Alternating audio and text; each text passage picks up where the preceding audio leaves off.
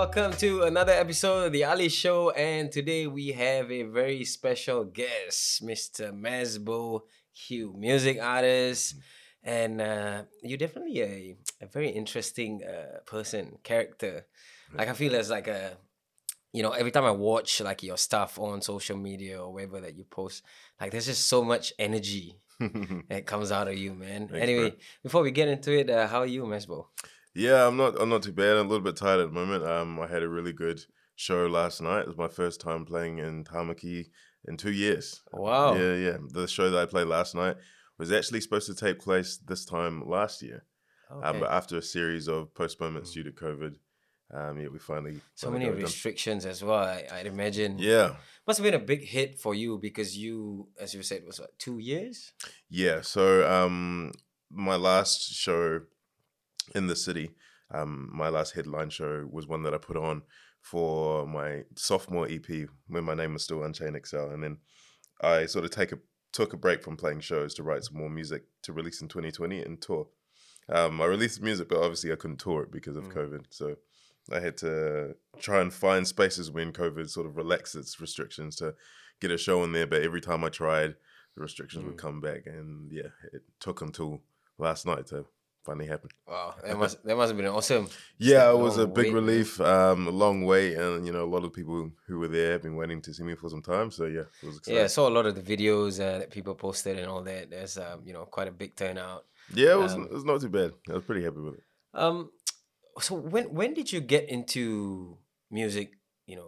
Like creating music and all that sort of stuff. When did it start for you? I think for me, actually creating music started in high school, but my musical journey began much sooner than that. So my parents sort of pushed me into classical piano when I was very small, about 4 years old, and I sort of developed in that until I got to intermediate school, and I met someone who sort of introduced me to the world of rock and roll, drums, guitar, bass, metal, and I fell in love with metal and rock, and that was my first love for a while. Throughout high school and even into uni, I was very much a metal kid, and hip hop was only on the side for me. And it was only sort of when my sort of escapades in metal came to an end, and I still wanted to be doing music some way. A friend of mine that I met after uni sort of pushed me more and more into rap, and I found that I might have something, might have something there. So and then I just It's went carried on forth, from there. The thing with your music as well, which what interests me is there is a lot in the lyrics. There's like hidden messages and like Yeah. things you're trying to put out. How did you, or why did you have that kind of, why was it important for you to have that kind of style or that? Hey guys, Ali here. Just want to say thank you for listening to our podcast. We appreciate your love and your support. If you're not already on board, please do follow us on here and share it with your friends and family. If you prefer a visual experience, our videos are actually up on YouTube at the Ali channel. Please don't forget to subscribe, like and share, and leave a comment or feedback if you like. And also you can follow us on our socials at the_Ali_channel for Instagram, and on our Facebook page at The Ali Channel. We'll see you soon, and I hope you enjoy the rest of the podcast. Yeah, well, I've done a lot of reflecting on this, and actually, it was only recently I was having a conversation with a friend, and I sort of, because I'm very much an external processor, and I learn things about myself when I have conversations with other people. I realized that I think a lot of my insightful, deep, thoughtful political messaging comes from my time in the metal scene, because that's common. It's common for metal bands to be hugely political or hugely socially conscious. It's common to stop in the middle of a show and have a corridor about some issue that's happening. Really? Yeah, very, very, very common. Wow. So that was the kind of culture I came through. So I guess naturally when I came into hip hop, I was used to just putting these kind of heavy messages in my music. And all it took was for me to sort of translate what I was doing there into the current context of hip hop, and sort of look at myself and what I wanted to communicate about myself. And for hip hop, and for me, that was my identity. That was my sort of coming to grips with my African Kiwi cultures and African New Zealander identity, and how complex that was, and how it took for me to unlearn a few things and learn a few things. Um, and yeah, it sort of developed from there, and it was only natural that that came forth with my music. Bro, I've got a lot of questions just from what you Yeah, said there. yeah, I have so absolutely. many questions, but Yeah, cool. okay, I'll try to process that. But the first question that came to my mind was what are some of the the biggest messages you try to put out in your music? I guess one of the biggest ones for me is the story of the third culture migrant. Actually, probably not currently, but definitely, that's when my journey began as Unchained XL Mazbou Q. And so it evolved. So it only makes sense for me to talk about my music in that context. So I was one of the first. My family was one of the first Nigerian families in Aotearoa, Wow. and yeah, and even one of the first African families in Aotearoa as well. Wow. In the early '90s, there were not many of us there, and so growing up as an African New Zealander meant the culture that I was living was one I was simultaneously creating. Like there was nothing that had been done before me for me to look at and be like, okay, this is how we move. This is how we, this is what we do. This, So my experience was very much one of when I was growing up in high school. I was like, well, I didn't want to be black because being black meant being different, and that's the last thing you want to be in high school. So I wanted to assimilate and be white essentially.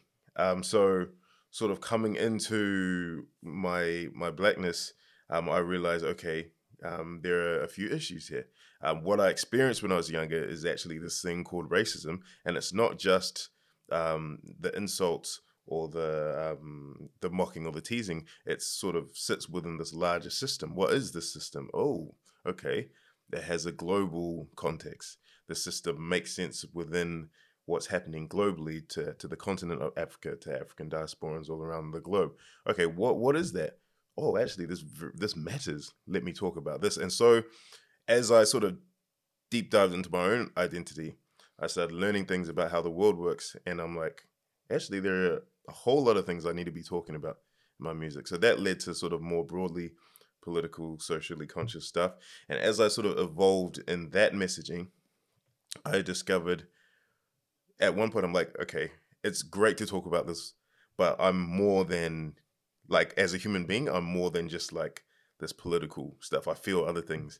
And that was a great broadening for me. That sort of was the transition from Unchained XL to Mazbou Q. Unchained XL was very tightly political, like racism, politics, Nigerian politics, a lot of that kind of heavy stuff. And I kind of boxed myself in, quite ironically, because I was called Unchained XL. I boxed myself in into, as a rapper who would only talk about that stuff. But I realized, as I said, that, I'm more than that. You know what I'm saying? I feel other things, I see other things, I witness other things. As a musician, I should be able to express myself, In whatever way you in whatever I want. How am I going to do that with this brand? That's not going to work. So I'm going to have to expand my brand to be more me. And the moniker Mazbou Q, Mazbou is an anagram of my last name Ozumba, and Q is like phonetically matching to Hugh. So like Mazbou Q is essentially my name. And that symbolizes the fact that who I'm becoming as an artist is more completely me. So now what you'll hear in my music, you'll hear the political stuff, but you'll also hear some vulnerability that was not there before. Vulnerability outside the context of racism, you know what I'm saying? Just about me as a person and all this kind of stuff. So now it's like, it is conscious rap, but it's not just political. It's like, it's being vulnerable. It's being just in touch with oneself in a more complete way. You were talking about growing up here. Were you born in New Zealand, or did you spend your childhood back in Africa before you came here? I was born in the UK actually. So my Oh, parents, yeah. So my parents, are Nigerian. They were born in Nigeria and grew up in Nigeria. Did their postgraduate studies in the UK. Had me and my sister. Came to Aotearoa when I was 18 months old. So essentially, like, I have the same experience as Africans born in New Zealand, but technically, no, I wasn't born here. Yeah, but so at 18 months, you pretty much Can't remember Might much. as well have been. Yeah, can't remember much. Anyway, so I'd imagine it's like growing up. It must be hard, like when kids look at you differently, like that sort of thing, and being one of Yeah. the first, like the very few families here. Yeah. So I think the thing is, it was like kids are looking at me differently, but I felt like I didn't have anywhere to recluse to be like, oh, okay, yeah, I'm different, but here's my refuge of people who are the same as me. That was the issue.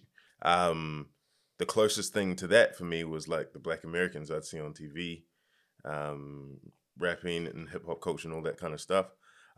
So the difficulty faced by me and people like me was like, well, why do New Zealanders find these people cool but not find us cool? And that was a hard thing to grapple with, because it was like, well, we're kind of like them, but we're not like them. So what are we like? Who are we as African New Zealanders? Because we don't have the same experience as continental Africans, even though we do. There's a lot of crossover. We still don't.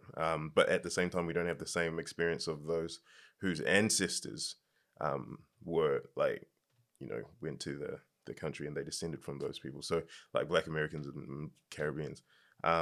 So, you know what I'm saying? Like we've got this quite a different experience, and how do we navigate it? Like, where do we fit in? So yeah, that was the difficult one, because we were creating something that we were living. And sorry, what was that in? Have you spent most of your life in Auckland, or was it? Yes. Yeah. In Auckland. The other thing I wanted about what you were saying just now is, when you started playing music, like playing instruments at a very young age, and I understand you actually can play quite a few instruments yourself. Yeah. How many instruments can you play from? It's not that many. I like comfortably 4.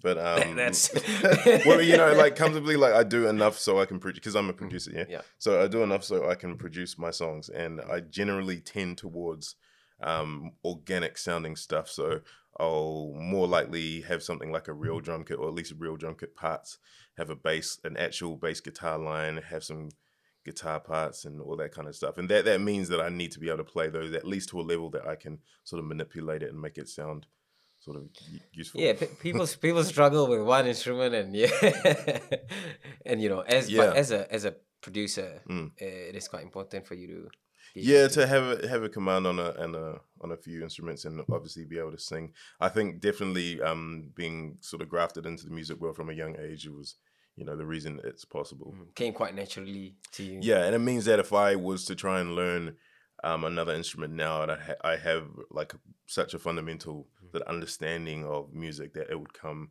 a lot easier for me than for someone else.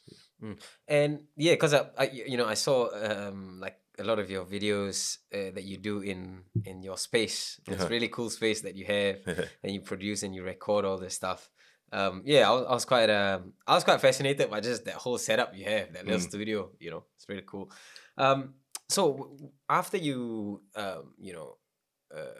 started like getting into music, getting more serious with it, at what age or when did you start like performing in front of like crowds and all that? Yeah. Again, so this is so as I said, like I grew up sort of in the metal world. So the first, I guess, experience I had really performing in front of people was in my metal band. I had a band called East of Eden, and when did we start? We started around 2009. And then we went all the way up to 2014. But we toured New Zealand and we did that kind of thing. And that sort of constituted my first like on stage as a vocalist experience, getting to know what it's like as a frontman, interacting with the crowd, breath control, all these kind of things I learned from that. So when I came into hip hop, which was late 2015, and started writing my own stuff and eventually performing, it was not a new experience for me. I was like, I've done this before, just a little bit differently. But back to that first ever experience of like being in front of people. How was that for you? It was interesting. The reason why it's hard to even call that the first is because I grew up in church. Okay. And I was in church music band. So I had the experience again of being in front of people every week playing music. So even going into this metal band, playing in front of people, I'm like, Yeah, but it's still not that different to what I'm used to. I'm still used to people looking at me playing music. Um, so yeah, it's hard to say what the first experience was like because it wasn't any That clear cut. wasn't really like the Yeah. first one, but you seem like a very confident guy, and I don't I don't think being in front of large crowds would pose a problem to you. No, it's not the size of the crowd. It's Mm. who is in the crowd that can get me nervous. Like if I I know see. that if I'm playing a very high stakes gig, I think the most nervous I've ever been was a show back in 2018 called Going Global. Mm. And that's a music conference put on by Independent Music New Zealand. And the whole point of it, the showcase part was where the artists come in and perform. The whole point of that is having a bunch of industry people from around the world in one sort of space and getting them to go between all the different bands playing. So like me playing there, I was aware that I'd be playing to different managers, booking agents, you know, people of that caliber from around. And that was like, oh, like the crowd was only like 50 or 60. Yeah. Like I've played the crowds much bigger than that. But for some reason, well, not for some reason, for that reason, I was like, okay, man, I really have to. There's a bit of really pressure have to there. do real. Yeah. So it's that kind of stuff that makes me nervous. But honestly, it makes me nervous right up until the point where the first chord is struck. As soon as the music starts, like, and I'm playing, that those nerves just vanish. Yeah. And you talk about like making your own music, creating your own songs, and all of that. What is the like? I'm not very familiar with the process, but like usually, if for example, if we talk say a fight, you train in the gym for a fight. Yeah. So like what is the processes you have to create all this stuff? Like what do you do? How do you get inspiration or like? Yeah. So for me, because I started as an instrumentalist, more often than not, my initial ideas are always like a melodic line or some kind of rhythm that will just be playing in my head. And it will usually happen at the most inconvenient time. It will never happen when I sit down. I'm like, all right, today I'm going to write a song. It always happens when I'm like shopping for something or I've just gone to some meeting out, like where I'm nowhere near my studio and I'm like, I've got this idea and I've got hours until I get home. You know what I'm saying? Or like 3 a.m. And I've just woken up and I need to go to the bathroom. I'm like, oh, that's a good melody. It's always that time. And so I have to figure out how to capture that. Usually just a voice note on my phone. And then, when I get a chance to sit down in the studio, I've got this melodic line or this rhythm. And then I'm like, okay, what instruments will make sense of this? Like, is it a vocal line? Is it a guitar line? Is it a synth line? Is it a drum beat? Is it an 808 thing? So I sort of play around with arranging it, giving it different textures. And when that starts to evolve, I'll get something like a beat to about a 60 to 70% skeletal kind of thing. And I'm like, okay, this is enough for me to catch a lyrical vibe, determine what my vocals are going to start doing on it. So I'll take the beat away, maybe go for a few walks, have my headphones on, try and come up with a hook and a verse and stuff like that. And once I sort of get the vocals pretty much 80, 90% there, I'll go back, record a demo of the vocals, go back to the beat and be like, all right, how are the vocals and the beats synergistically working together? What do I need to do to the beat to complement the vocals? And then it becomes a kind of a process like that. Like for people who aren't producer and lyricist or a rapper, I understand it can be quite a different process. Like they'll might have a whole song done and just find a beat which works with the song, or they'll look for a beat. And once they've found a beat, they'll write a song to that beat. But for people who are usually like producers and vocalists at the same time, it's always this kind of evolving synergistic back and forth interplay of both. Because like your mind can't really commit to one because you have the power to change either. So yeah, there's a lot of freedom there, Yeah. And do you think it's better to? It has its pros and cons. So its pros, in my view, is that you end up making more musical pieces of work. And what I mean by that is that usually when people listen to my music, they're like, it's not normal hip hop. Like there are sections to it. Like the music really sort of takes you somewhere. You use different chords, you use different rhythms, you know, all these sort of different little quirks and different ideas that come in. And that's a cool thing. The main drawback, I think, is the speed in which you can produce and put out work. because you have to come up with the lyrics and the vocal rhythms and the vocal melodies and the beat and the production. That means that every song you put out sort of takes a little bit longer. Whereas, someone who's just a rapper, they just search for beats. Once they've got 10 beats, they're like, all right, I've got an album. All I need to do is write the songs. You know what I'm saying? Whereas with me, like I was like, I have to come up with 10 beats and 10 songs, So yeah, in that sense, like you can't output as much as quickly, I would say, as yeah. And after you've got all, like, you've done your stuff, how hard is it to, like, what are the barriers to get the music out there? Like, I understand. Yeah, this this is something that I don't fully understand, but I don't think anyone does. yeah, I've heard a little bit here and I there. don't think anyone does. Maybe you can, share with us a little bit about that.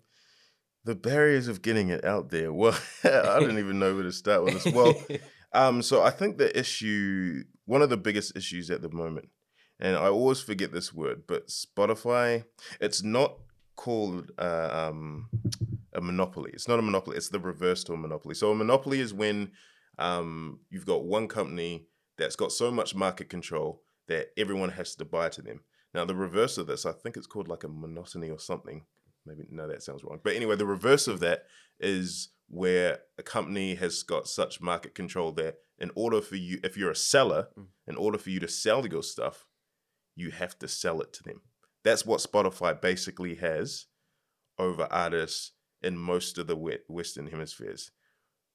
Arguably, apart from the US, where Apple Music has a good market share as well. But basically in Aotearoa, Australia, Europe, if you're an artist and you don't have your music on Spotify, it's not going anywhere. So the issue is, okay, you're committed to Spotify, right? How do you make Spotify work for you? Well, you make Spotify work for you either already having a giant fan base. If you don't have that, if you're an indie artist on the come up and you want to cultivate a big fan base, what do? Oh, well, you obviously make playlists. You make songs and you get them on these editorial playlists with thousands of listeners, and then your songs start to accumulate listens. People start to follow you. People start to engage with you, and so on and so forth. Okay, easy. Just make a song that gets on a playlist. How do you do that? I don't know. I don't know. Like, some of my songs get on there. Most of them don't. And the discouraging thing is, like, if they don't get on there, it's pretty hard for that song to go anywhere. Unless you have a good $2,000 to $3,000 to sink into every song that you put out, to put into Facebook ads and YouTube ads and all that to sort of generate sort of plays and streams that way. But if you don't have that, like most indie artists, then it's hard. So I guess all you have to do is word of mouth. The approach that I have been taking this year is frequent regular releases. So instead of the traditional model of, for example, you want to release an album, you might put out one single 1 month, second month you put out another single, third month you put out another single, and then the fourth month you drop the album, right? That's the standard way of sort of doing it.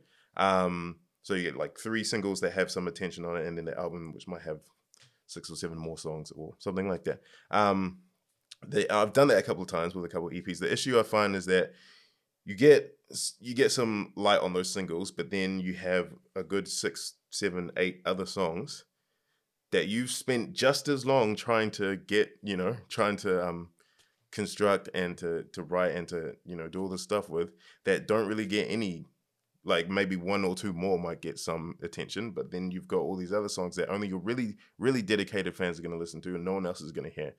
So it's like, unless people are already waiting and expecting this album, what was the point in that album? All of a sudden, you've put a year's worth of work, you've put it out in a couple months, and you're tired and you're done, and you're like, okay, I need a break. I need to write some more and put some more out later. That used to work when the way you would get your music out there was through CDs, but now we're in a culture where, it's streaming. We're in a culture where you've got thousands of songs being uploaded to streaming platforms every day. That kind of model seems to be a bit insufficient now. So what I'm doing is I take the concept of an album, and instead of dropping a couple singles and the rest of the music, I drop every single on that album as a single every 2 weeks. I believe there was a artist called Russ who had a model of doing a single a week Yes. for like 2 years or something That like was that. that was how I came to my question. That I was- Yeah. You know what I'm saying? And I guess for me, I thought a week would probably be too much. Yeah, that's like too short of a time frame. It's a Yeah, lot of because pressure, man. if it's a because you're week. like I like I have to give some time to actually promote the single. So if you're doing it every week, you drop a single, you might promote it for a day, and then the next day you're like, all right, there's another single coming out soon, and then your promotion seems like it all becomes one blur. jam-packed, Yeah, yeah. you know what I'm saying? So 2 weeks at least gives one song some time to breathe, I think. That seems to be working quite well for me. So the song that I just released yesterday was my 5th off this kind of Of the album. this album. Yes. Yeah. And I've seen like I look at my Spotify metrics and I see like a steady kind of growth. My listenership is going up, all that kind of stuff. And what I'm seeing is that because I'm always out there, I'm always releasing something. I'm in the industry's line of sight, so I'm hitting these grant opportunities. I'm hitting these show opportunities. I'm hitting these blog opportunities because they're like, oh yeah, he's doing stuff. Oh, there he is with another song. There he is with another this. There he is with some photos. What? Ooh, there's another song there. You know what I'm saying? So Active and like active and visible, because at the moment you're competing with a highly saturated market. So you just need to be on the ball. Hey guys, stop letting your body go on in pain and feeling sore all the time, man. Start putting some deposits in your health bank and take care of your vessel. Go get yourself an amazing massage gun from Sharpened Recovery. It's a very affordable and lasts a long time. Highly recommended. It probably costs less than 5 meals outside and definitely cheaper than a pair of shoes. Instead of getting something that's going to be on your feet, why not get this massage gun to massage those feet and legs? Go to sharpenedrecovery.com and use the code AliChannel for 20% off your guns. Yes, 20%. You can thank me later. So what are you waiting for, guys? Go get yourself some amazing gear. You were mentioning about like how Spotify sort of and that whole situation there. Yeah. How important is it to like put your stuff out on other platforms like Apple Music, YouTube, and then even like SoundCloud or this, that, whatnot? Like, do you really in this day and age you need to like spread it across, or? I don't really know the answer to that. I think you disadvantage, like, because most distribution services and and companies, they just put your music out to everywhere anyway. I think you disadvantage yourself if you restrict your music intentionally. But that said, there are, like, for example, SoundCloud has its own like community and its own subculture and all that kind of stuff, and you can be very much a SoundCloud person.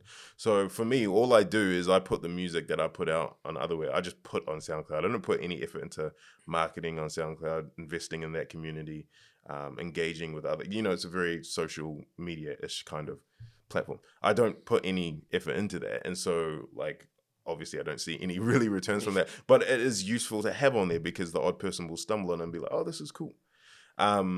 But I think there are obviously major players. There's Spotify's the major player, Apple Music second, and then you do have like Amazon and sort of Bandcamp's coming up as an alternative where it's not streaming, it's sort of the more traditional model of buying music again. So yeah, I think it's important to have your stuff on all of there, but not having your music on one of them is definitely not a deal breaker. Like, can blow up on any one of them, to be honest with you. Yeah. And talking about like labels, management, and stuff like that. How is it a must to like get with that, or to have a manager or a label, or I go to and fro on my opinion of this. Obviously, there are examples of artists who have done it without label help or even management. There are disadvantages to that, but there are some advantages. So labels are obviously, it's no secret, labels are in it for themselves. The moment you sign to a label, you are sort of residing to the fact that, okay, this label is going to exploit my work. And exploit has a lot of it's a heavy word. it has a lot of negative connotations, but in the music world, exploit basically just means use for the advantage. So that label is going to use your music to sell and to get them money, and you'll get royalties. So if your music does really, really, really well, that works for both of you. If it doesn't, you could get yourself in a tricky situation. Thankfully, in theory, labels have the ability to push your music a bit further than you might by yourself. So it's more of a chance that your music is going to do well. As an indie artist, you obviously aren't tied down by a label saying, we might need your music to sound like this. It should go. You have a lot more autonomy, but then the trade-off is that you don't have typically speaking, you don't have the networking capability. You don't have the broad reach that these labels have. But nowadays, maybe 20 years ago, nigh impossible to make it without a label. Now that we have the internet, everything is moving towards this peer-to-peer thing. Anything you could do could go viral. You could put out a song, goes viral on TikTok. I think that's how Old Town Road got really big. TikTok. You know what I'm saying? So you don't need label and necessarily. And there are definitely cases where labels recognize that, oh wait, we need this artist more than they need us. So yeah, it's not necessary, but it can be difficult. I'm at the stage at the moment where I'm like, I would have loved to not organize the last night show. You know what I'm saying? As much as I love playing it, I would have loved to just hand it off to someone, and that person just being like, I got it, I'm doing all this kind of stuff. Mazbou, you show up, you play the show, you go home.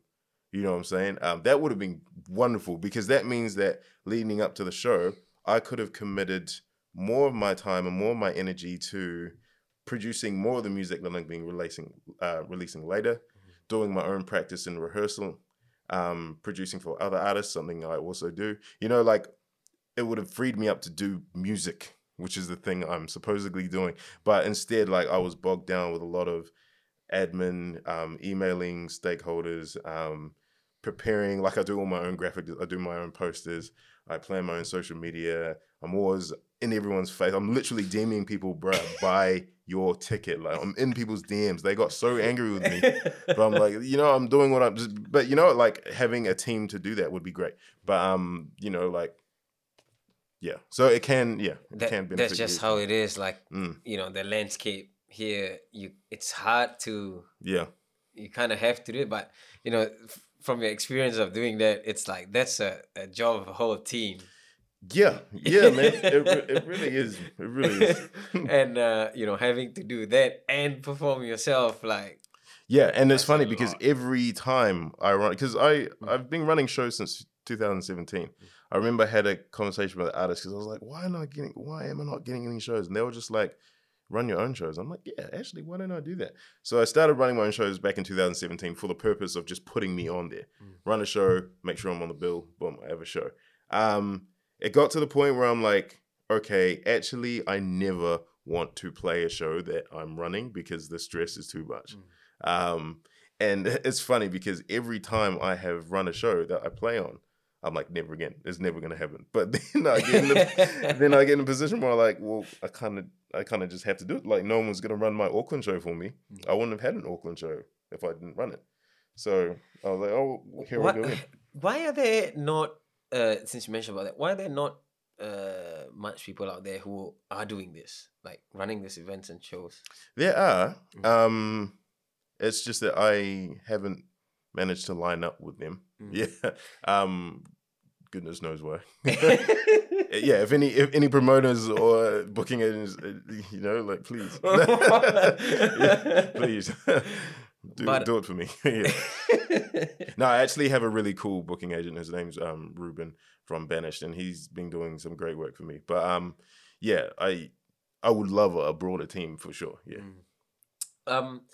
So talking about trying to line up other people, how hard is it to get other art? Do you need to have a certain theme, or do you not really? Does it not really matter when it comes to putting artists on your on a particular show? Yeah. Do you have a process you have to have certain type of music or? Yeah, well, for me personally, you want someone who there's enough overlap between both of your styles or both of your sort of messages or co-pop such that their audience, when they see you, are probably going to be interested in you, and so on and so forth. The cross-pollination of of fans, but you want them to be different enough so that you can't so that you just don't have the same fan bases. You know, like you have other people being like, oh, I haven't heard of it, or I haven't listened to this guy. So it's that's a tricky balance. Sometimes you can go too far one way or too far the other way. So it's just experimentation. But then also you're just limited by your networks as well. Like for me, like it's not as if I have a pool of every artist in New Zealand. I can be like, oh, you. Ultimately, is who I know. Like I'm gonna hit up. Like 9 times out of 10, I'm going to hit up who I know just because it's easier. Like, they're going to reply to me. They're more likely to say yes, less likely to be skeptical of my ability to run. You know what I'm saying? So a lot of it is constricted by your network and your relationships. So back to the point you were saying about like promoting yourself on social media, just to get your name out there, get people to know you and all stuff like that. How hard is it like for you? As someone who likes to focus on like your craft and what you're doing, and then to also be like a businessman, or to be like an advertising agent of your own, how has that been for you? Like trying to push your stuff on socials and all that. Yeah, it's hard, but I mean, I recognize it's something that not only artists and musicians deal with, but it's like anyone who gets into business has to play a multifaceted role at the start, because you don't have the luxury of just employing departments off the bat. But yeah, like I guess now that I'm a few years in, it is still a little bit frustrating that I'm having to put so much energy into doing all that stuff. And it's simply because the return that you get from music is not like, now some people might flame me for this, but I'm going to say the return that you get from music is not like other business. If you're in a business where you're selling products or you're selling services, in general, you're at least going to see some stuff sort of coming in for your investments. Even if you're not breaking even, you're going to see. With music, the return on investment is tiny, unless you've really broken. The return, like what we get from Spotify and Apple and YouTube is you're not getting anything, man. Like, the money that you are getting is coming back from shows, and like last year, what was happening with shows? Nothing. So what do we like? And it's funny because we're so in the industry. We're like, you need to be doing music videos, like music videos. These videos cost tens of thousands of dollars. Yeah. People watch them on YouTube. You might get like 1,000 views on YouTube. That's not going to even give you a few cents. Where did your $10,000 go? So you need to have a very much a long-term brand development investment mindset, and you just have to trust that one day these things are gonna pay back. Now the issue with that is that one day is over here, but right now your funds are here. You know what I'm saying? But you need your funds to be here to employ all these people. So that's the issue. So you get people who are independent, who are like, okay, I'm at the stage where I do need all these teams, but I can't pay you. Right? So what's the solution for that? You get a label who has that capital, who can put that stuff in. They can say, okay, I will invest this in you and this and this and this in you, right? All sounds very well, but you better hope your music does well, because that all that money is not free. That it's a loan. You know what I'm saying? What's the what's the cut, or what's like how do these labels operate? Or I've never had a major label deal, but I have heard of major label deals offering like a 10% royalty, 20% royalty. So what that means is that of $100 that you make, the label takes 80 or $90, and you take 10. Whoa, really? Yeah. But that's like a big percentage, man. Yeah, but so and that's why it's like when it comes to major labels, it's generally considered. So when you sign like to a major label, there's this thing called an advance, right? And that's basically the initial loan that you get from the label. And what that loan is to record, it's to produce the music. So, for example, it could be $1 million, could be $500,000. Here's this amount of money to record the music that is going to make us the main money.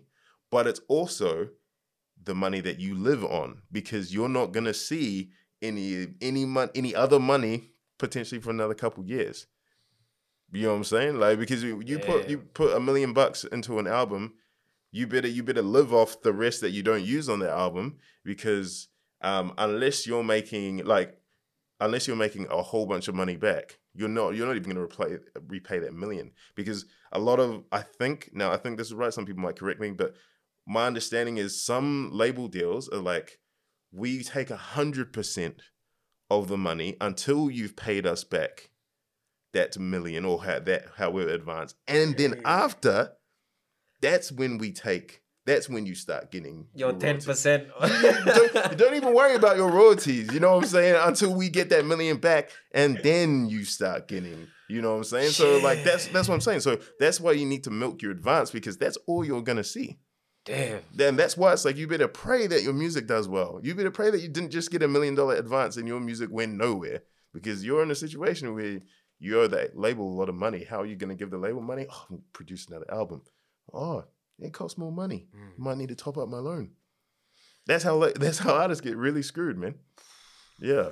Yeah, man, that's a crazy. Yeah. You watch like, a lot of documentaries and movies and, saying like telling stories, but they don't really go into detail. Yeah, bro. When you find out about these things, it's crazy how, like what And you that is said. why actually the most wealthy artists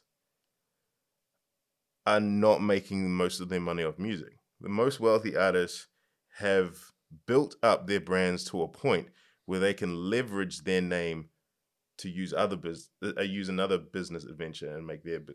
money. Like Diddy. What does Diddy put out in the last while? You know what I'm saying? But he's like, what, the second richest, or he might even be the richest, because he got his name to a point where it was like Diddy's cool. Right, now look, Diddy's got this other brand. Oh yeah, let me buy that product. Or Rihanna, Fenty. You know what I'm saying? Like or like sponsorships. Like music is not the thing that gets you the money. Music makes these labels money. The artists, what they get from music is the brand. Like obviously like someone like Justin Bieber, like whose sales like 2 billion, 3 billion streams. He's making money off music for sure. Music, but I guarantee you that's not his main source of income. Yeah, bro. Because that's what like they use to get themselves out there. Exactly. They have all the other, which brings me to like what we were saying just now about Russ and what he was saying about why he doesn't have a label. And he did there was a video I watched like quite some time back, but he just gave like a breakdown explanation of when an artist makes a certain amount of money, why they don't actually make that money. Yeah, exactly. And a lot of artists, like, we talk on a global thing where they get into a lot of trouble with like with the tax and like not knowing how to Dude, it's crazy. So you might be playing sold out stadium shows every week, but once the label takes their cut, management takes the cut, booking agents, you split it between the band, tax, all bunch of stuff, costs. You know what I'm saying? Like, you might not have that much. Like, I know of stories of people who've been in bands who are playing stadiums and they're living off like $25-$50 a week. You know what I'm saying? Like, it's just like, like, yeah, it's a very there's lots of smoke and mirrors in this industry for sure. And it's very much a case of your brand being the more powerful thing to use elsewhere. And even it's not even on a huge scale, even on my scale right now. Like, I've made more money from producing for other people than I have from streams and stuff of my own music. People come to me to be produced because I'm Mazbou Q, right? So I've leveraged my name to do something else that makes me money, right? So I can see how that model continues. And the more that my name sort of increases, the more that the more that brands are going to come be like, oh, we want Mazbou Q on our thing. We're going to pay Mazbou Q $100,000 just to sell our product. $100,000. Wow, that's more than I've made in my entire. You know what I'm saying? Like, so yeah, like, I definitely think it's understated how much that is a thing. Yeah. What is the music industry like here in Aotearoa, bro? It's frustrating. Okay, so I can only really speak from my experience, and my experience is one of, I feel like Aotearoa has quite a narrow, I'm going to say like a narrow path or lane of what they sort of think is pushable, or what they think is what they assume that the mainstream crowds are going to enjoy and like. And if you sort of deviate out that a little bit, you're not really going to go. So I always tell this to people, because, and it's partly because of our population, partly, I also think there are some cultural issues, but partly because of our small population. If you fall out of the mainstream and you fall into some niche crack, right? And you're like, oh, I'm not really making middle of the road music. I'm making a little bit different music, but you know, some other people might like it. If that's you and you're in the States that has a population of 350 million, your niche market could be 1 million people. Now, if 1 million people are all listening, all streaming your music, all paying for your gigs, or doing, you can make a living. You can be like, there are tons of artists in America that we have not heard of who are easily making a living off their music with no problems, who we'll never see on the billboard, you know what I'm saying? But they have a niche audience of 1 million, even 500,000, who are sustaining them, right? Now, what happens when you have a niche sort of fan base in a population with 5 million people? Maybe 1,000, if you're lucky, 500. That's your niche. Like, what are 500 people going to do for you? Like, it's great. Like, it's great having 500 human beings that love your music, but they're not going to finance you, right? They can't do that. So I think what you find in New Zealand is that you got all these people who start off being like, yeah, man, I'm gonna make music how I like it, and then they realize that it's not sustainable at all. So they sort of gravitate towards this middle of the road. I mean, that happens all over, but I think it's more, this effect and phenomenon is more pronounced in smaller markets, because they realize, okay, in order to do anything, like, I need to toe the line at least for a while until the gatekeepers sort of let me in. Yeah. Which can be a little bit discouraging if, like, you know, you have your own style, you want to push your own style, but you sort of, in a way, you sort of get pushed to a corner. Yeah. Where you're like, man. Yeah. Exactly. I have to kind of, like, you know. Yeah. Sort of get in line with that if I really want to, like, make anything out of it. You know? Yeah, and I think the frustrating thing is, though, that, and this is why I was saying it's not entirely a population thing; it's partly a cultural thing.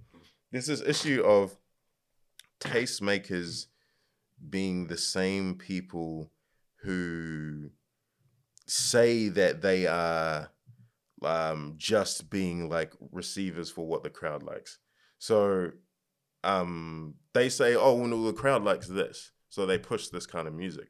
But they don't realize that in pushing that kind of music, they're telling the crowd what to like.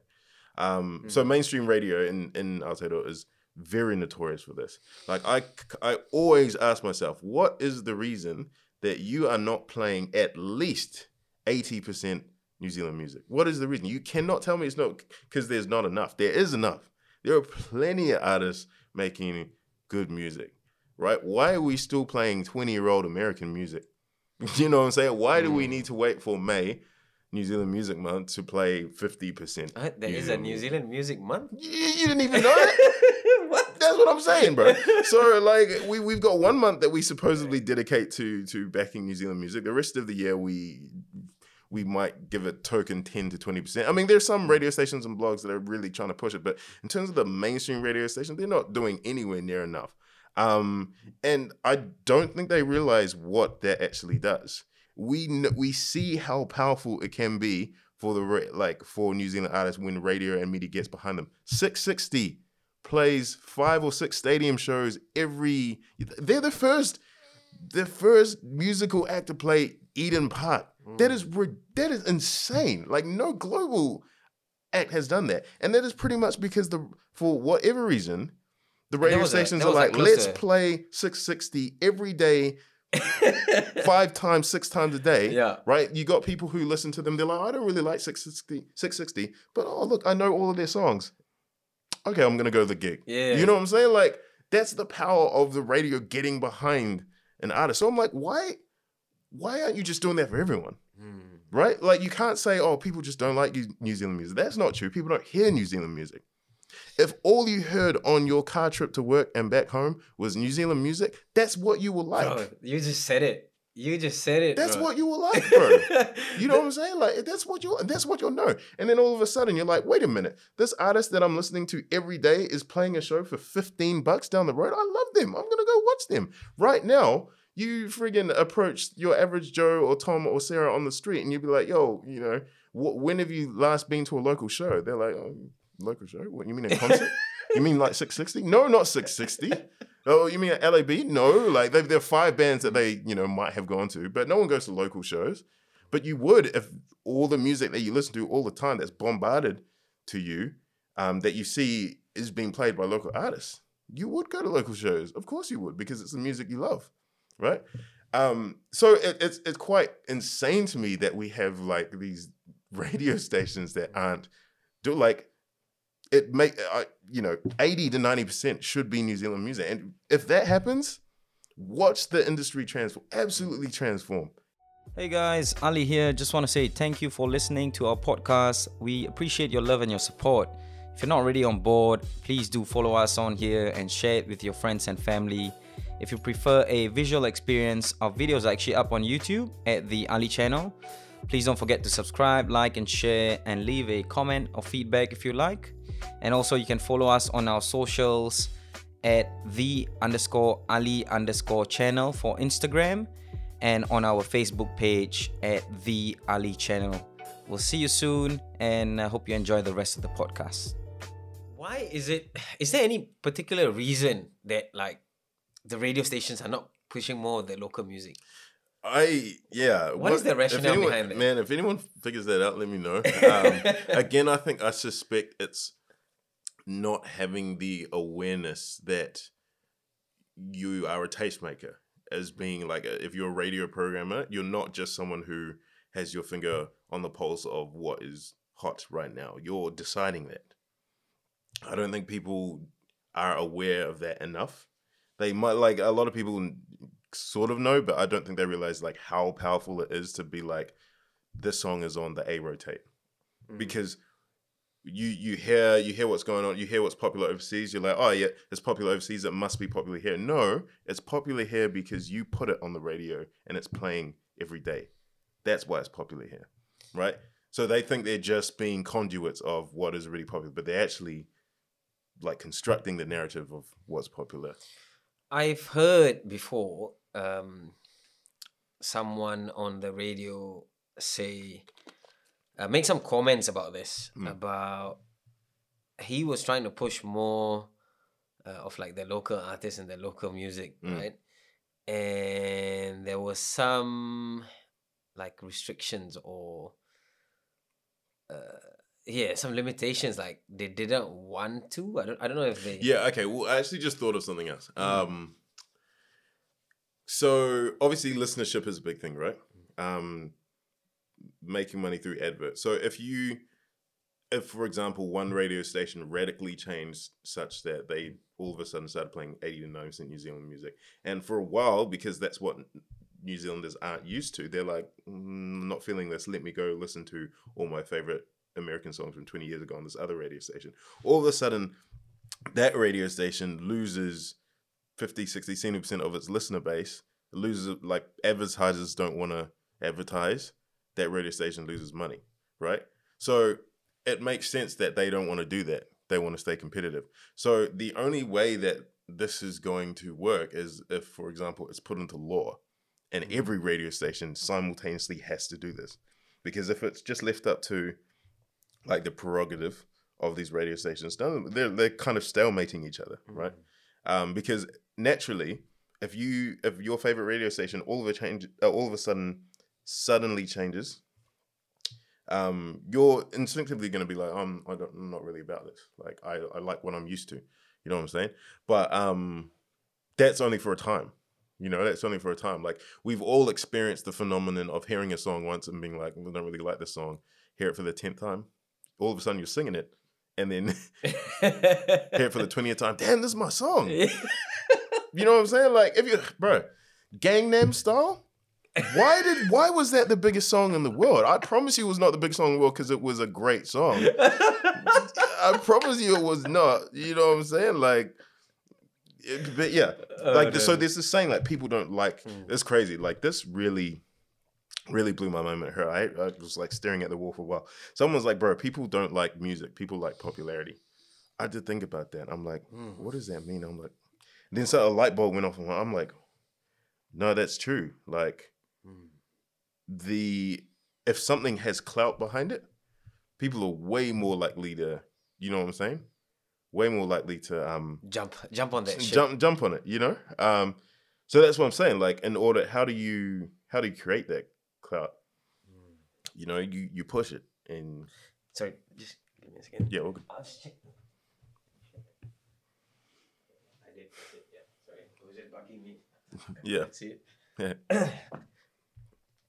Man, that is so true. What you're saying about, Yeah. if there's cloud, Yeah. just jumping on that ship there, which is like with a lot of things as well, like, talking about the Gangnam Style, Mm. like, because it had that, it was funny. It was this thing that this guy was doing, and I think more than the music itself, it was the guy and the thing he was doing. Absolutely, yeah. And they created that movement, and Yeah. everybody just Kind of, it was like memeified almost. yeah. Yeah, no, for sure. But that it was still decided essentially that was like it's not completely one way or the other. It is a sort of synergistic thing of deciding that it's cool and it kind of being cool and those kind of things working together. But you definitely need the factor of deciding it's cool. So one thing I always think about at the moment, because I used to be a lot more traditionally African with my music. When I was Unchained XL, I was very much like a lot of the traditional African high life stuff came through in my music, to the point where a lot of the features I got on were other African New Zealanders who were bilingual, who spoke their native tongue. And I'm like, I'd love for you to sing or rap in your native tongue on my language, because how cool would it be to have an African language on mainstream New Zealand radio, right? So I create these songs. I get told, like, we like it, but we're not sure how accessible it is because, it's not in English. So I'm like, at the start, I'm like, oh, no, that makes sense. But then I was like, wait a minute. I turned on the radio and what was I listening to? Despacito. What? Okay. So do we speak Spanish in Aotearoa? But that's what I'm saying, like, because that was that was a popping song. So all of a sudden, it doesn't even matter that it's in Spanish. So I'm like, people don't really realize that, like, it's not a matter of it being popular. You kind of have to, you just have to jump behind it. If it's cool, if you think it's cool, push it. You know what I'm saying? Like, don't be like, oh, what are other people, This is this is what I think about, like, like pushing, the locals or pushing people around you. I don't know why it's a thing. Like, people always struggle, it's always heavy to share or to, to push the local guys. You always want to push the, the big names, the popular guys and stuff like that. But, and then, which in a lot of ways, I put it this way, like, for example, a person that I can name would be like Israel Adesanya, right? Izzy's, it's interesting, in his story, like when he was up and coming and all that, like not a lot of people here, wanted to talk about him or push him or like, of course, for many reasons, and for one of them being because he looks different. He's not the same color, or, that sort of thing. And then now to like where he is, and suddenly you see, everybody wants to get a slice of that cake. And, like you look at that, and I like he's trying to change. There was something he said to me just recently as well. I'm really trying to look at or limit who I talk to, which the organizations and whatever that he talks to as well. Which I think it's in what he's saying. There's a lot behind that that statement that he made, and I was like, he's trying to push a message of his own as well, like, and I think that's hopefully that helps, to push other people to kind of because you can't wait for someone to get to that point, and like, look at it this way, in like music, for example, like it's gonna be hard for like the young artists, the new artists who want to come in. There's just like there's so much barriers now, Yeah. like, or stuff that's stopping them from. Yeah. And like there could be a lot of great artists, but because of how the landscape is here, Yeah. they just get like shut down Mm. real early. And that was why I was asking about, what's the industry like here? And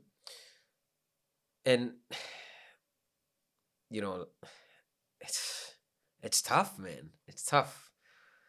If you don't, if local people don't support the people around them, like yeah, man. I try and push that.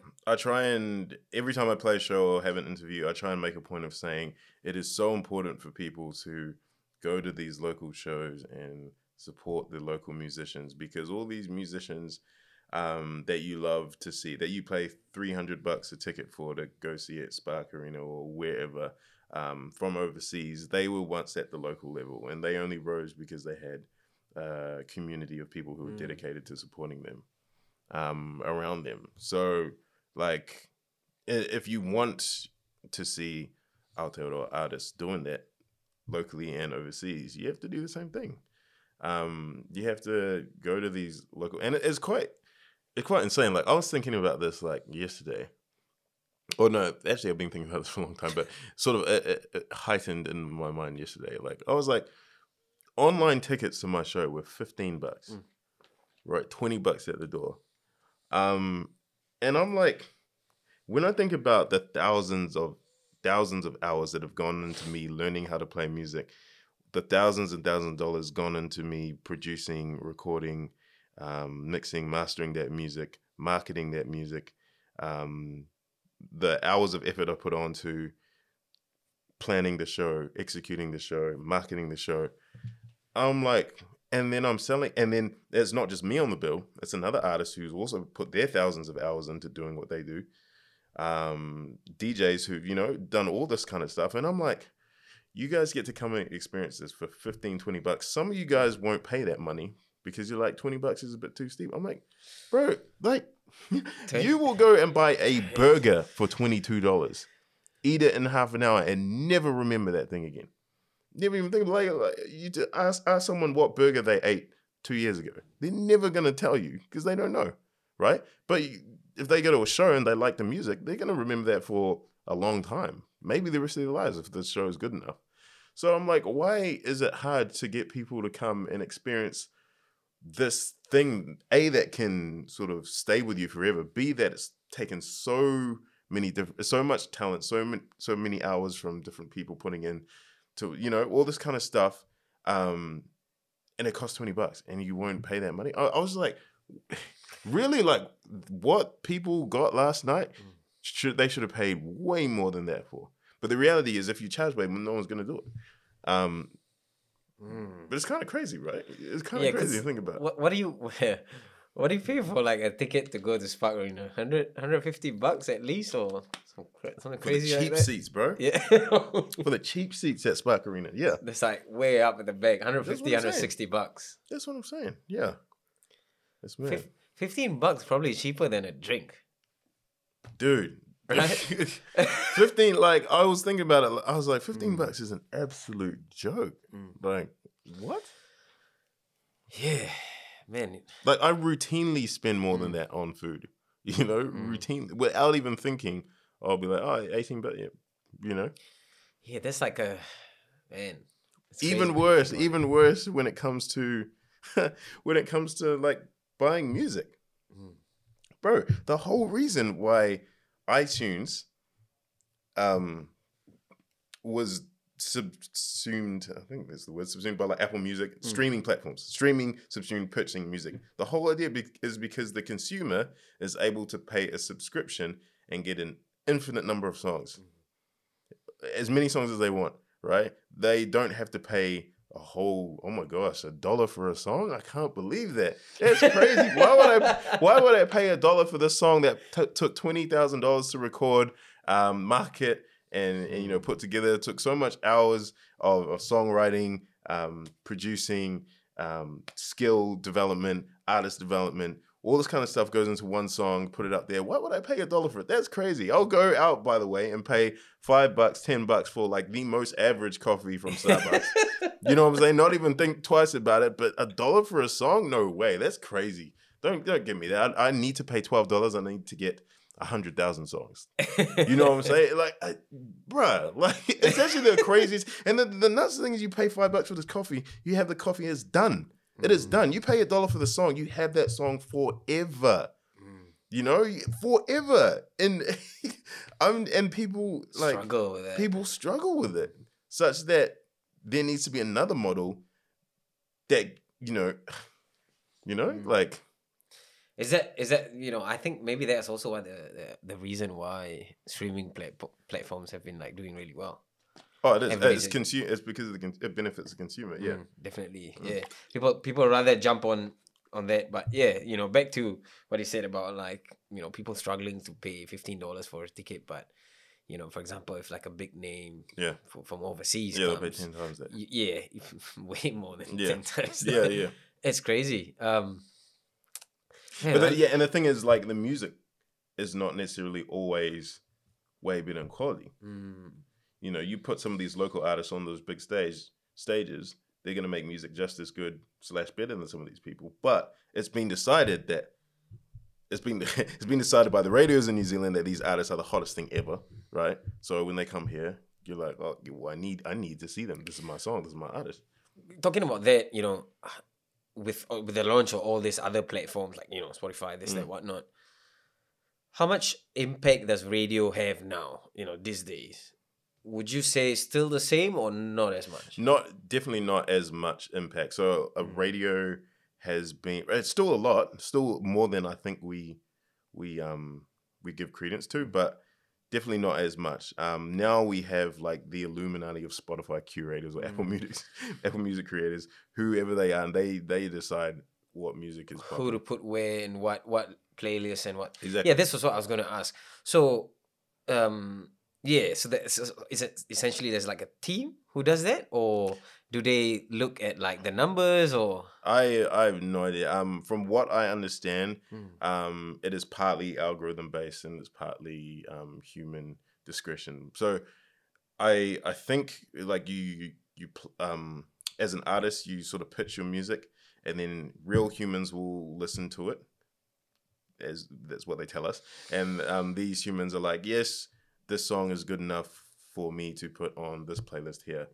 And then from what I understand, after that, depending on how well that song does, the algorithm will change its position in the playlist from week to week or whatever, drop it out, or that kind of stuff. So it is, both of those are working together, but it's definitely the human component, and it's definitely not like this kind of unbiased selection process. It's not this thing of people being like, I'm going to blindly listen to all these songs and whichever one tickles my fancy I'm putting on. It's definitely like some labels have bigger sway. I think labels have actual stocks in Spotify, so labels can be like, yo, our artists like get first dibs, which I mean, you can't really blame them for, but it's like because it's their system and they can do what they want. But again, that's a problem with monopolies, because if you're a monopoly and the only way to survive is to go through you, then if you have the mentality of, well, it's our system, you're free to go anywhere else. No, but we're not really free. We're not really free to go anywhere else. It's sort of like when brands or products want to sell their stuff at a supermarket. Like you can pay more to have it on the eye level shelf, right? Instead of having it right on the bottom, all the way up top, and nobody can reach the shit. You think about it, it's crazy. There's there's obviously a lot of stuff that we might not know, or more especially me, like I might not know a lot of things, but like, when I think about it and you dig deep into it, like I actually get quite surprised, by a lot of this stuff. Man, it's very interesting. Very interesting. The other thing, I want to ask about, like, the recent single that you released, which came out, was it 7? Was it yesterday? Don't Stop Regardless? Yes, Don't Stop Regardless, yes. And I like the visuals for that. We were just talking about how it takes, to spend a lot of money on producing the videos and this, that, whatnot. I like the theme for that. Could you tell us a little bit of the theme of the song? Yeah, absolutely. So the song itself envisions a hypothetical time traveler from a dimension where Africa is liberated, free, um, socialist, and prosperous, and all that kind of thing.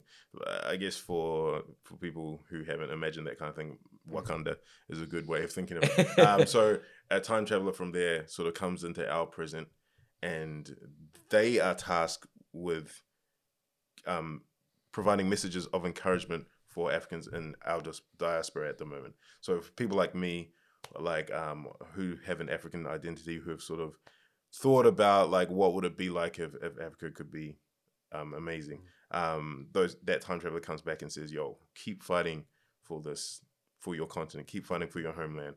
Organize together. Fight for justice. Keep marching for all the George Floyds. Keep marching for all the NSAS stuff. Keep marching for the situation in Ethiopia and so on and so forth. Keep fighting for justice, because one day there will be freedom for the continent, and it will be awesome and amazing, and it'll be everything that you want it to be, but you have to keep fighting and don't stop regardless of the obstacles or, you know, the challenges that you face in the way." So that's what the song is written from the perspective of that time traveler, and the message is that. So the visuals that accompany it, that are coming on Tuesday, that is like a mini documentary that I guess in a way captures part of that time traveler's mission. So part of the mission is that time traveler comes to Aotearoa, and he appears to a few creatives of African descent here, gives them visions of that future Africa, and then those creators go away and are inspired by it and then create these works. So, and where the documentary comes in is like they interview these creators and ask the question, now that you've seen this future Africa, what does it mean for you? What is it? And the beauty of it is everyone speaks from their own very real, very personal experience of having African descent. And what I have done in this doco is that I have been very careful with who I've selected as these creatives. I've selected people who are all members of the African diaspora, but with different experiences. So one person who spent a few years in their home country, so they've got a very real connection, not a real, but a very sort of immediate connection with their homeland, right? They know the language, and you know, it's right there. And then I've got someone who's more like me, who sort of was basically born here. So their identity is more wrapped up in this sort of African Kiwi duality. And then I've got someone whose ancestors were enslaved. And they are descendant from, you know, those enslaved people. So three radically different diasporical experiences, and three different ways in which a future Africa would change their life, you know. And then the doco explores that. Wow, that's like a story behind just that couple of minutes. It's like a whole story behind. That's really cool, man. Yeah. Can I ask, like, who are some of the artists that like you take inspirations from, or you know, who you look up to? Around the world? Yeah. So I guess the artist that I sort of pushed me along the path that I am going at the moment would be Sean Kuti, son of the legendary Fela Kuti. Jidenna, Manifest.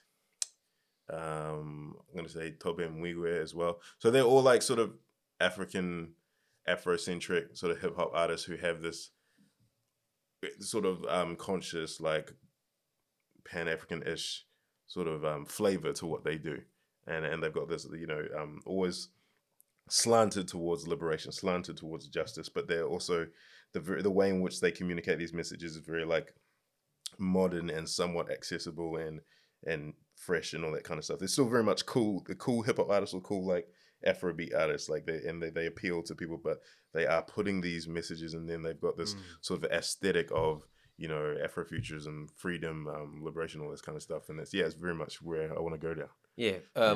You know, you mentioned Fela Kuti, and how I got to know about like him and his music was through Anthony Joshua, who's the boxer, and he walked out to the song. Fela Kuti, and when I heard that song, immediately I was like, man, I fell in love with that, man. Yeah. And then I started to listen to all his music. Mm. And it's crazy how I got to know about his music from boxing. Obviously, I listen to a lot of African Yeah. music, like on Spotify, like African Hate, No Wahala, all Yeah, this of course. playlists are constantly on my, Yeah.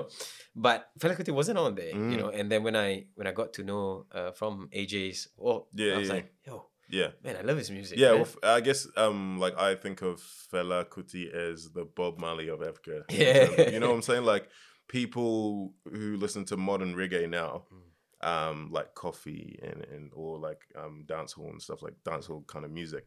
That's all because of Bob Marley and his era. Like that's the music that influenced this music. So like all the Noah Hala, the Wizkid, the Davido, the what's his name, Burna Boy, and all that kind of stuff. They all have Fela Kuti to thank. But yeah, it's a different, very much a different style. It's an evolved style, but yeah, they're at the root. Oh, that's pretty cool. Anyway, Mazbou, I don't want to keep you on for too long. We've come to the section now. Wise words from the wise men. So people who are watching, listening, what advice? What advice? Yeah, there are probably two things. One thing is for like artists who are sort of getting into it and wondering like how they approach like songwriting and how they approach sort of making music and how they can sort of make music unique and stuff. I always encourage people and exhort people to explore themselves and become increasingly self-aware and never stop the journey to know themselves better, because once you do that, you will make more radically authentic music, and that's the kind of music that people are going to gravitate towards, a story that is authentic, because when people sort of know instinctively what's authentic and what's not, and they sort of lean towards the authenticity because they see where it overlaps with their own story. So for me, that was getting real with the fact that I've got this complex African New Zealand identity. What does it mean? How does it affect my life? What's it going to mean for my future generations? As I unpack that story, I get not only African New Zealanders that are interested, but I get people of other ethnic backgrounds who have their duality experience as well, because they're like, whilst I'm not African, I resonate with the fact that, he's got two cultures that he's trying to figure out. Me too, you know what I'm saying? So that me being authentic with myself, me being vulnerable with myself, invites other people in who have an overlapping experience in different spheres, and they take interest in it. So that would be the thing, and it's just an amazing journey for yourself. You grow, you become a more complete person when you learn about yourself. So that'll be the first thing. The second thing would be like, again, the conversation we just had, the need to really invest in Aotearoa music, New Zealand music. And it's something that you have to be intentional to. You have to make the choice to do it in the same way that we make the choice to be conscious consumers. We make the choice to be like, oh, you know what, this piece of clothing was probably not manufactured ethically. And I'm not saying that listening to like music from America is on the same par as buying non-ethical clothes. That's not what I'm saying at all. But I'm drawing a parallel to the intentionality to which you need to make the change. If you want to help transform the New Zealand music industry, you have to be like, nope, let me not listen to this today. Let me give my time and attention, give my streaming money, give my airplay time to this New Zealand artist. Even though I know it's going to be more popular to do this, even though I feel like I'm missing out here, even though I feel like, it's not going to be as cool, I'm not going to be seen as cool, I'm going to do this because ultimately I see the end goal and I see it's going to help. We have to be conscious consumers of New Zealand music, I think. Conscious consumers of local music. Because that will transform our industry. Like I say, like you spend a little money here and there on shows, you help build these artists up to one day be the artists that, cost $300 to see. I just think it would be a beautiful thing to build up the culture and the mana of New Zealand to have a flourishing music scene here. And I'm not saying it's not flourishing, in many ways it is, but it could be way more. Better. Way bigger, better. Way more, yeah. Yeah, man. So, besides the your plans to put out music, a single every 2 weeks that you already told us about, what are some of the other future plans that you have or that you're working on, or when is the next show that you think you're gonna be putting Yeah, on? man, I don't know. So when I finish this 2 weekly thing, my plan is to redistribute all the songs that I put out as an album, like a body of work, just so I can like sort of reintroduce people to the music that I put out earlier, the fans that I got along the way. And then when that is a body of work, I'm obviously going to look to celebrate that with a show or a tour or something like that. So yeah, I'm thinking of something like that maybe around August. And then sorry, people really loved that sort of series I was doing it towards the end of last year, where I was covering other alternative artists in my own way. You know what I'm saying? So there's been talk of like a season 2.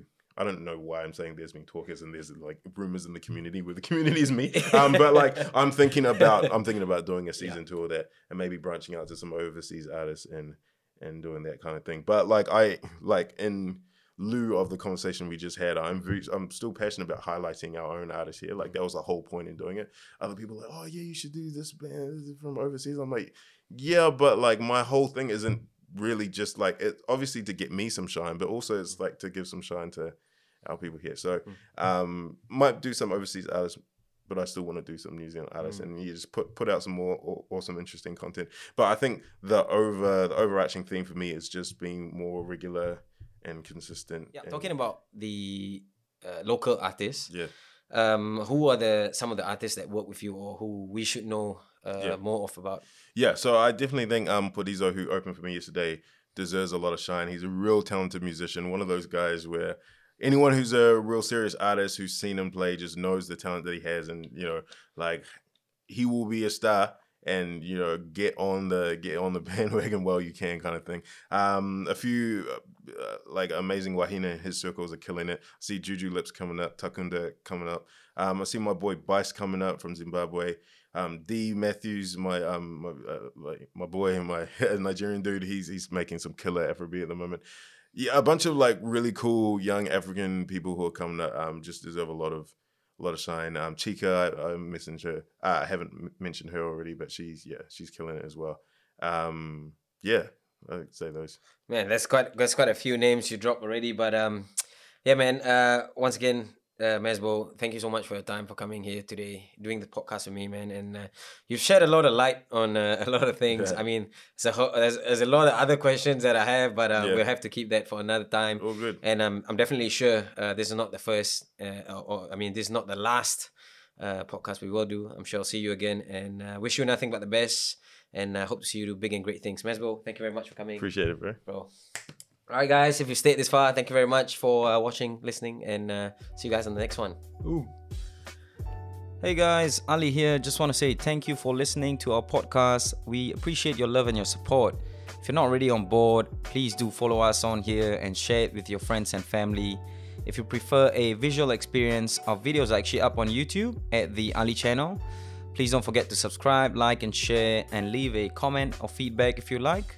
And also you can follow us on our socials at _Ali_channel for Instagram, and on our Facebook page at the Ali channel. We'll see you soon.